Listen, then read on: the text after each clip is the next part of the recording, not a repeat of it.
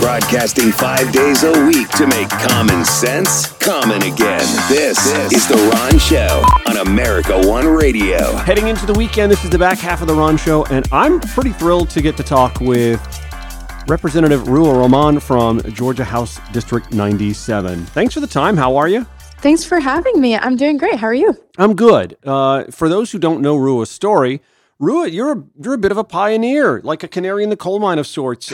She is a Palestinian-American politician born in Jordan, moved to the United States at the age of 7. You are the first Muslim American to serve in the Georgia General Assembly, right?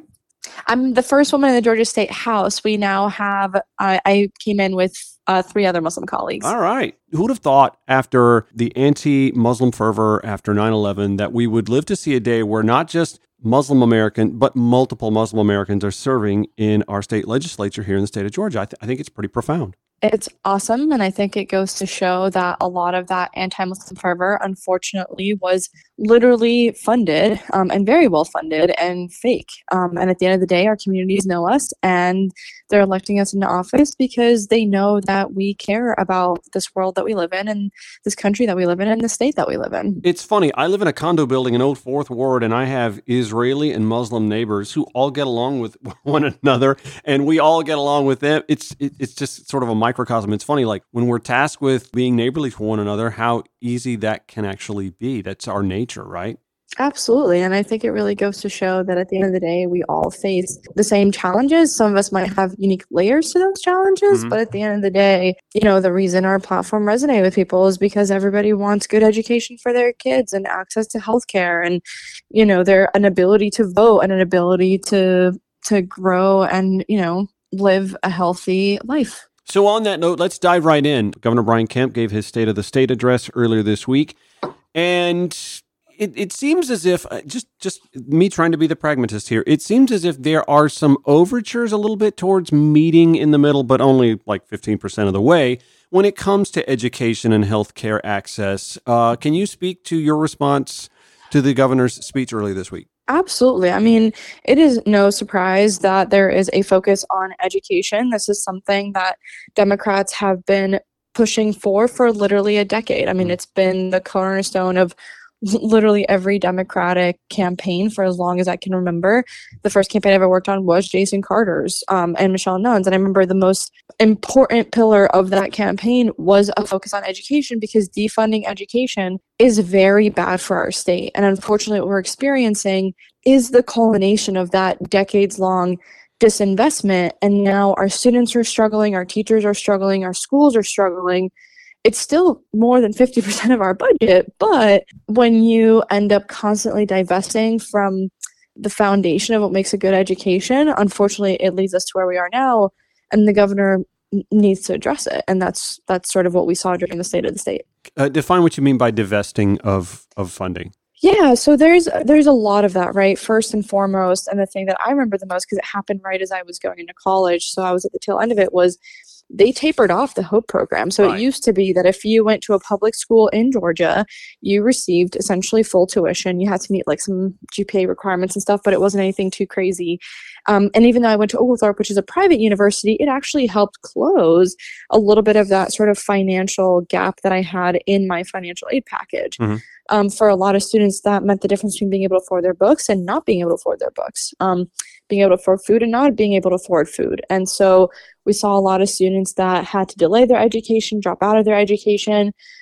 We had students that were faced with education bills they didn't expect. And, this was during the recession. So there was a lot of sort of austerity measures taken to help stabilize the budget. But at the end of the day, when we talk about disinvestment, that's just one example. Additionally, teachers, although there's a lot of, patting on the back of raising teacher pay and working to raise teacher pay was frozen for a long time. There's a reason they're leaving the profession, right? We always talk about how this is the biggest raise for teachers in history, thanks to the governor, but in reality, it's because they've been so far behind for so long that we don't have a choice but to raise pay for staff on a state level as well. I mean, it's across the board. Mm-hmm. Well, and as with anything else, when you live in a major city like Atlanta, I mean, I can go to the gas station 2 blocks from where I live, and I'm going to pay the ITP tax, which is essentially that gas is more expensive in Atlanta than it is outside Atlanta. And I think the same can apply for teachers. There are expenses that come from being a teacher inside the city of Atlanta that you can't compare a salary for someone who works for APS with the salary for someone who works in Noonan, Georgia, for example. Correct. And we even saw a little bit of that when the governor was talking about housing, affordable housing for workers like emergency responders and teachers.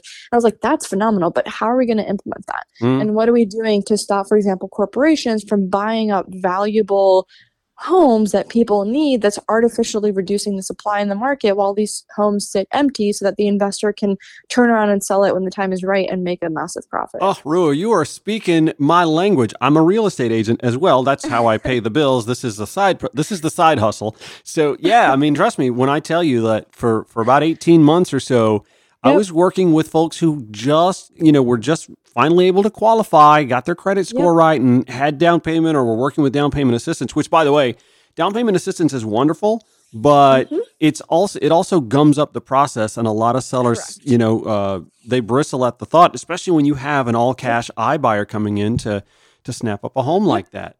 Yep. And for the record, so my husband and I moved back. So I went to DC for grad school. We were there for about 2-3 years, but he and I both grew up here. And when we moved back, our original plan was to rent for a little while to figure out, okay, because this was COVID, we're the oldest, we wanted to be near family. Right. And we were like, let's just rent and kind of see how it goes. And like you said, he happened to call one of the realtor that he had worked with before we moved. He had like a little condo off Roswell Road that's literally now 2-3 times what it used to be worth. And there's no renovations on it, by the way. We checked. It was insane. And she said, look, if you're even thinking about potentially buying in the next year, do it right now. She's like, the worst that can happen is you can sell it later, but you need to get in the market right now. And is the best piece of advice. And the only reason we got our house is because the agent, on behalf of, we don't even know if it was a company or just like a really aggressive buyer or what, spooked the other people away. But it was like you said, like a cash offer, really crazy out of the blue kind of thing. So yeah, I get. Well, you guys were lucky. You guys were lucky because the institutionals again were and in Atlanta, I want to say that it was close to 10% of the homes purchased in the year 2022 versus like nationally it was like 1.5-3%. In Atlanta, it was close to 10%. Yep. Well, now we know about 30% of home purchases in the past, I think it was like 3 years, are through some sort of LLC. Yeah. Yeah, and I could speak to that, but we're gonna bore people with real estate talk. So sorry. No, it's okay. I trust me. I could carry a conversation, but trust me, I see the eyes glaze over at lunch, so I'm not gonna do this on the show. So all right, so we talked a little bit about the educational disparity, and I like that you cleared that up. For a long time the funding was actually dried up, so it's nice to get the attaboys, but you're really just kind of starting to make up for lost time. And we talked a little bit about housing. What are some other issues that the governor raised that you feel like were half measures or going the wrong direction? So he mentioned expanding access to healthcare, and he kind of made a dig about how, doing what the Democrats want to do is going to kick like 200,000 people off of private health insurance. Thank you for speaking to that. In general, overall, my question is this. If people, honest to God, believe that private health insurance is better than a public option, and you also believe in the free market, why don't you just let those options compete and see where the cards land? And the thing is, that's clearly not the case, right? We talk about how for the first time ever, there are counties that have more than 2 options for healthcare and health insurance. But on the flip side of that, how much are those premiums, right? Why did those counties not have access to health insurance before? And do we actually have choice when it comes to healthcare and health insurance? Or is it the illusion of choice and that these companies are starting to merge in a way that is creating new monopolies that are hard to get around? And so, again, truly appreciate the fact that people are finally starting to listen to a lot of these things that we've sort of been talking about for so long. But at the same time, it's like, why are we presenting solutions from 10 years ago when we already know they don't work? That, and I'm reminded of this meme that I saw. It was a graphic during the height of the Medicare for All debate, I guess back in 2016, where it just seems like we wanted to create this ornate plumbing problem to just create a direct pipe. I don't know if you ever. I'm trying to illustrate it, but even Senator Jason Estevez tweeted this on the 25th. He said, "Unfortunate fact for the cost of the proposed Georgia Pathways to Coverage program, we can literally cover every uninsured Georgian by fully expanding Medicaid with the help of federal funds." Correct. Frustrating, right? Infuriating. Absolutely. And a lot of people have been asking me how I'm doing, and I'm not new to politics. I've just never been the candidate, and honestly, this wasn't really the space that I saw myself. I always saw myself as like helping build up staff and infrastructure and whatever, but I've seen it for a long time. That what people don't understand is so much of this is preventable, and unfortunately, the people that have the time and energy and resources to be down at the Capitol pushing for this stuff are not the people who are going to be the most impacted by it at the end of the day. We are on with Representative Ruwa Romman, Representative House District 97.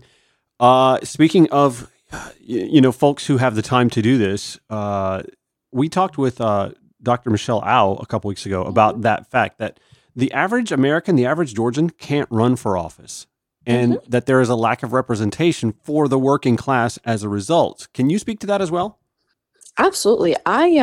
So had I not been working for the company that I did, and I was working from home with that kind of flexibility and that kind of income, there was absolutely no way that I could have afforded to run for office. Like I said, my husband and I are a young family. We're new homeowners. We just moved back. I just finished grad school. He just finished law school. We've got student loans.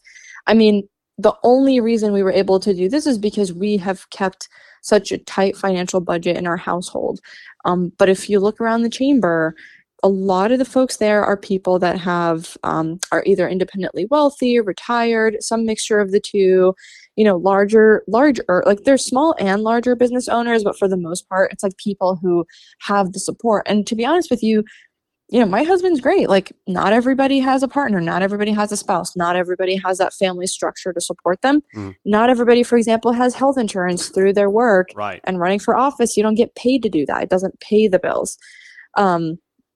And so, that's the unfortunate reality of it, is that the structure itself is hard. And by the way, in terms of pay, I think we get paid like 17 grand a year. Yeah, maybe, it's pretty piddly. give or take.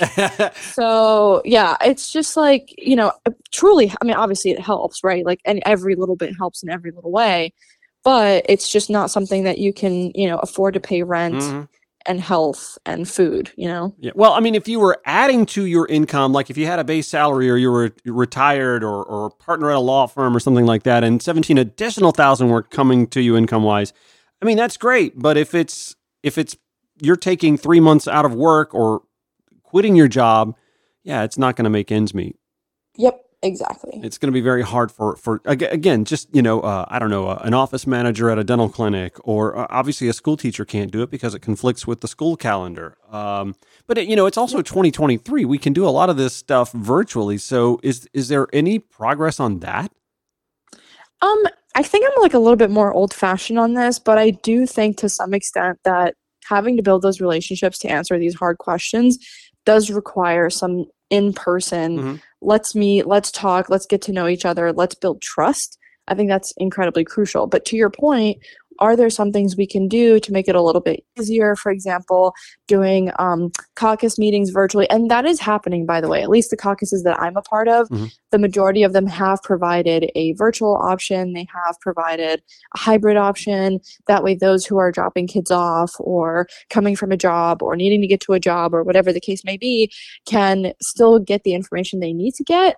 But, they can also deal with whatever life stuff is going on. Fair enough. We're on with freshman House Representative Ruwa Romman, representing District 97. More with her after this. More Ron Show on America One Radio after this.